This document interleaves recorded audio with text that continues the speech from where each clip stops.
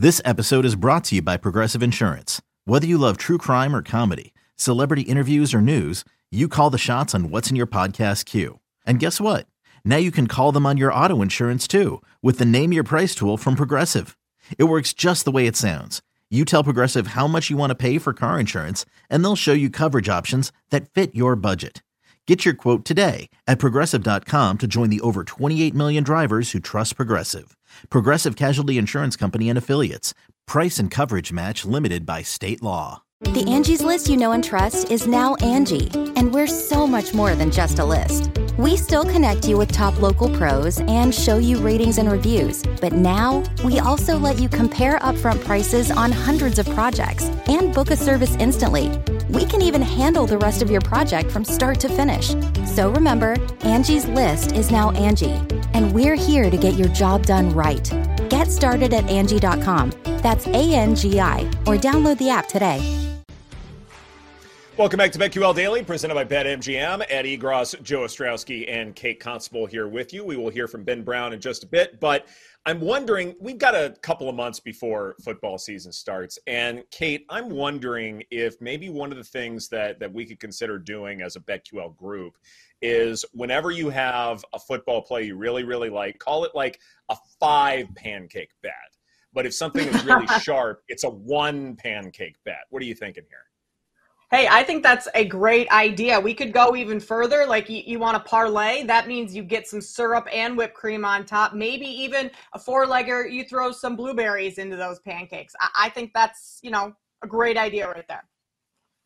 All right, then. We've got a couple months to iron out the details, but I'm excited for the possibilities. I'm excited to get some pancakes as well delivered to L.A. from Chicago.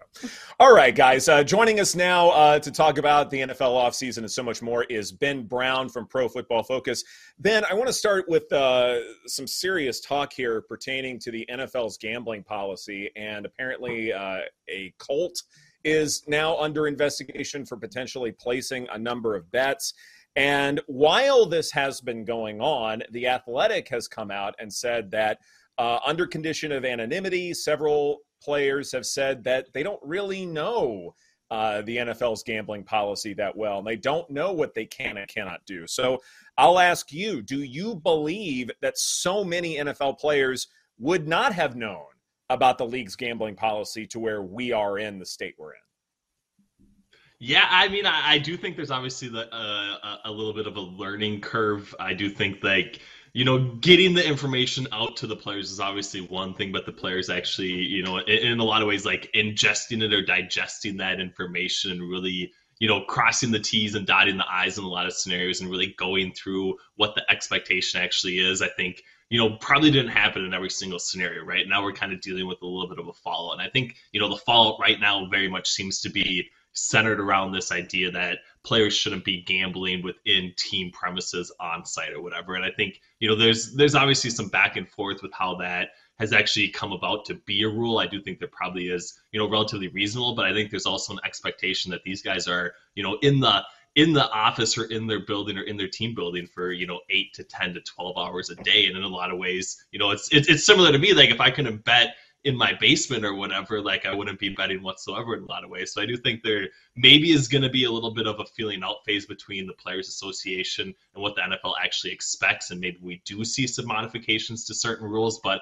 I very much think like everything that's happened so far, like we're not seeing, there's not going to be, maybe I have a little bit of blinders on in this scenario, but I don't think we're going to see like an NFL player throw a football game for even like $10,000 or something. Like, I don't think that's at all what's happened so far. And I don't think that's really, I would say, the greatest concern right now. I do think getting it right, getting the players and the NFL Players Association and the owners and everybody else kind of on the same page with the expectation for what gambling can and cannot happen. It is kind of the stage that we're at right now. But I think that is going to get fleshed out. And I'm not saying that we're not going to have one of those high level concerns later on, but very much I think the infractions that have happened recently, I would say don't really fit the bill of what we maybe project out on social media and Twitter.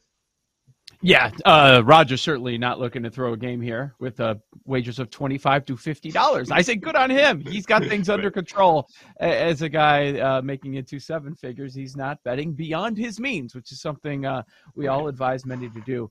What do you think about the NFL's stance on this and what players are allowed to do? Because the reason it is not a story in the NBA, Major League Baseball, NHL is, well, one, it's so much more fun to bet on the NFL compared to any other sport, and college football, which was the story with Calvin Ridley. But also the other sports are like, you know what? It's cool as long as you're not betting on this league. It's fine. If you want to do it on our facilities, I don't have a problem with it. What do you think about the NFL's stance here? They've always kept, whether it's fantasy football and now gambling, as they take in the billions, they still do their best to keep it at arm's length.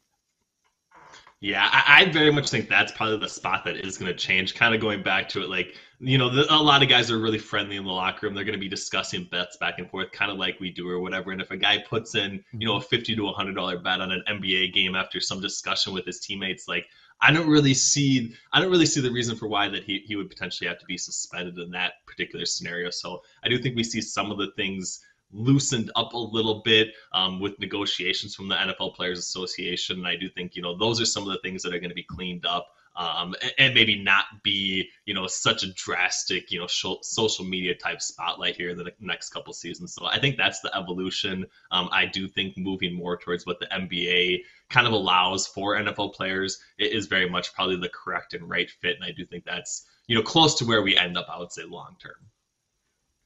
What do you think the punishment or suspension is going to be like for Isaiah Rodgers? Because we've seen players, you know, on the Lions be suspended indefinitely, and then others like Williams, who wasn't betting on the NFL, was just betting on NFL premises, which obviously is against the rules, only have a 6-game. So is the league kind of going to make an example out of Rodgers with this one?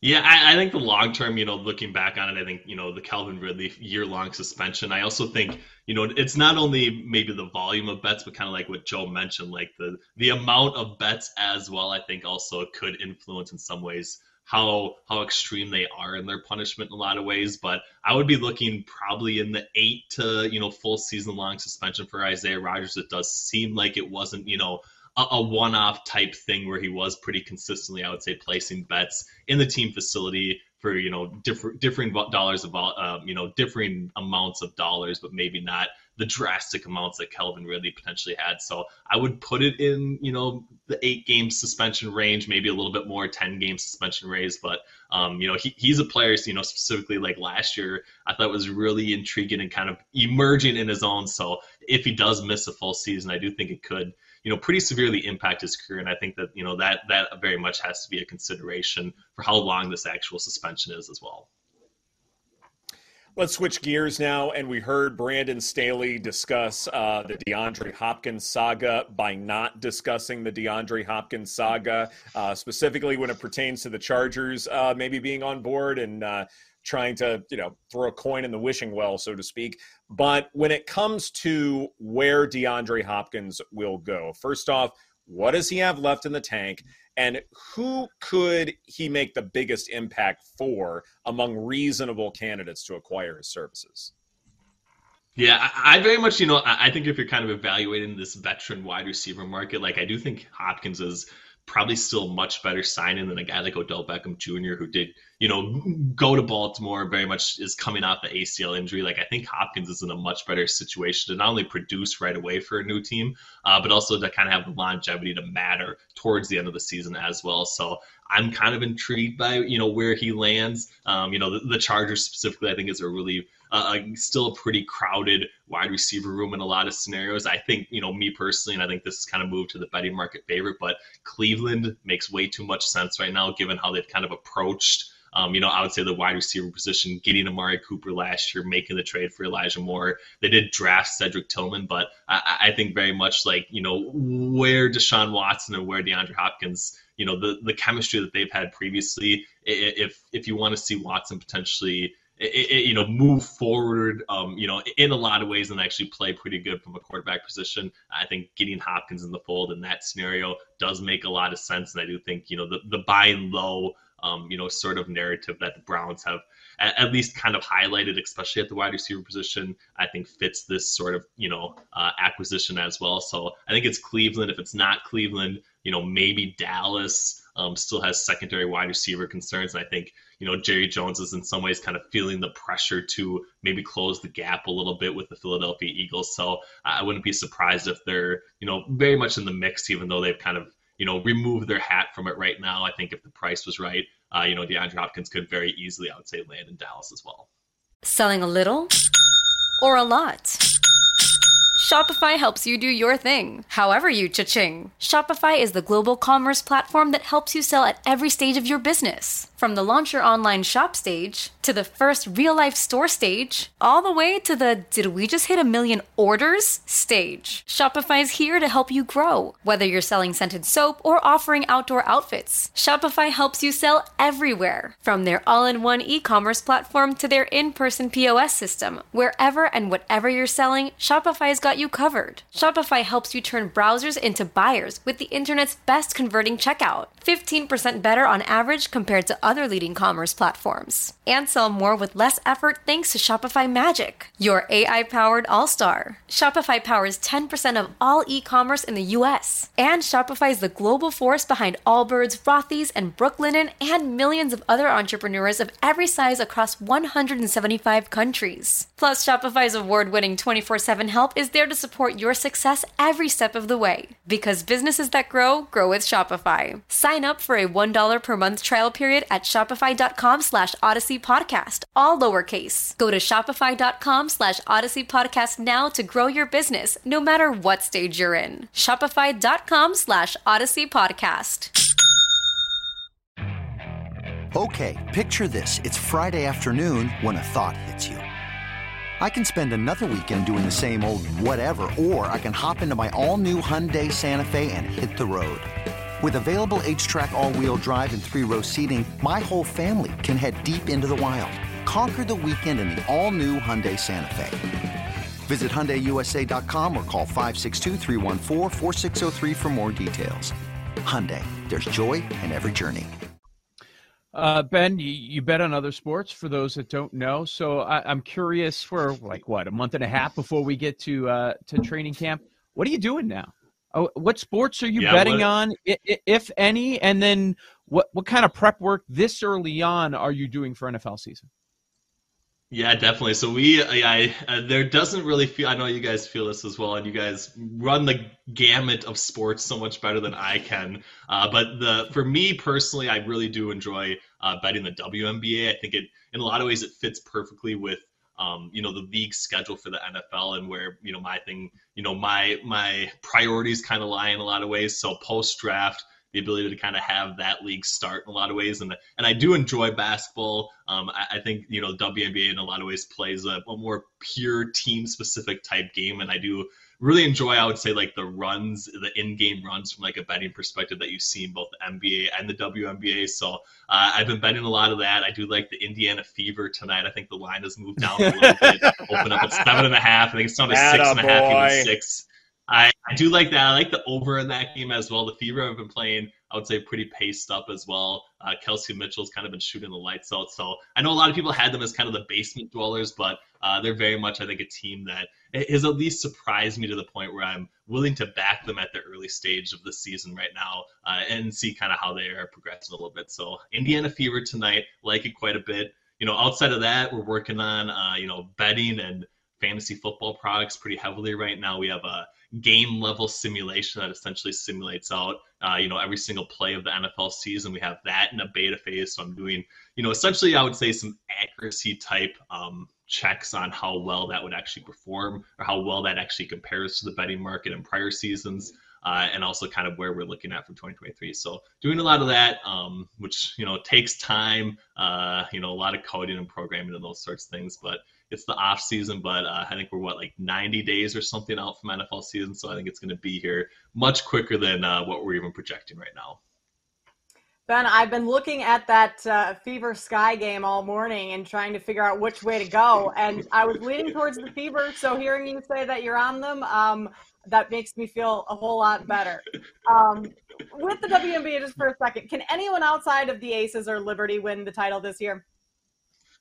I would say no. And the Aces, the Liberty have been kind of, I would say, interested. I know we've seen like the stars, kind of come together in a lot of ways, and especially in the NBA and stuff. But I don't know. I don't really like what Sabrina Ionesco's like usage has been. I also think she's in a lot of ways deferring pretty dramatically to Brianna Stewart and kind of the stars that they've kind of brought along to potentially, provide some sort of like cohesiveness to them offensively. But I think they're at their best when Sabrina's kind of dominating the ball, making things happen and can still kind of facilitate the offense. And I think she's been in a lot of ways deferring too much. So I think that Liberty have a lot to overcome in order to get there. But I do think they have probably enough star power to potentially be there at the end. But I very much think this is aces or bust. It doesn't seem like the Mystics, I would say, potentially have enough at the end to maybe get into that upper tier of the WNBA. But that's just my projection right now. But I still think, Elena Delle Donne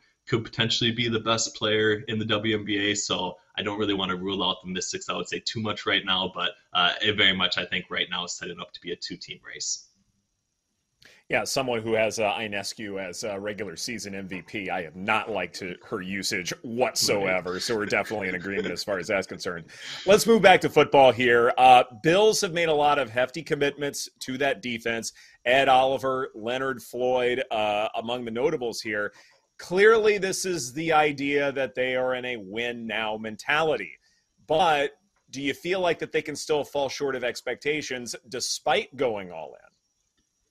Yeah, I mean, I do think, the schedule is obviously one thing. The recency bias with how, Josh Allen specifically kind of performed in the playoffs also, I think, is maybe factoring not only into my mind, but a lot of other people's minds. But I think, not going all in this particular season leaves them, in a lot of ways even further behind the eight ball. I don't think they have enough to potentially unseat a team like Kansas City. I also think, the Bengals have probably overtaken them as the second best team, in the AFC. So if they don't make some win now moves, like this championship window, I would say is going to close relatively dramatically. So I don't know. I think if you think Josh Allen can kind of live up to this MVP type caliber play every single year, you have a hard time buying into some regression for the Buffalo Bills. But if you expect him to take a step back, you expect them to potentially struggle a little bit more offensively because, they're now 2 years removed from Brian Daboll, and maybe you don't like the offensive scheme or play calling or approaches that they took offensively last season. I think that, that's only going to further deteriorate in a lot of ways. So that's kind of the camp that I'm in. I very much think that, the Jets and maybe even the Miami Dolphins are very much going to have a say, I would say, in the AFC East division without the Buffalo Bills running away from those other two teams. And if that happens, I just don't know if they're going to have enough left in the tank come playoff time to actually unseat any team that could potentially be better than them in a spot that they would have to win on the road. So I think the Bills, although it's not a great feeling, kind of look like a fade spot for me, especially to start the season.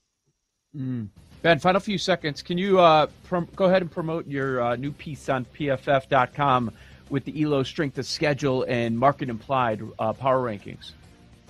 Yeah, definitely. I mean, if you're looking for, some team overviews and stuff like that, we got, a ton of different data and information. Have more, simulations and work coming up for the futures market coming up this week as well. So make sure you check out PFF.com. Definitely appreciate everyone looking there. And you can follow me on Twitter at PFF_Ben Brown. So thank you all for having me on the show.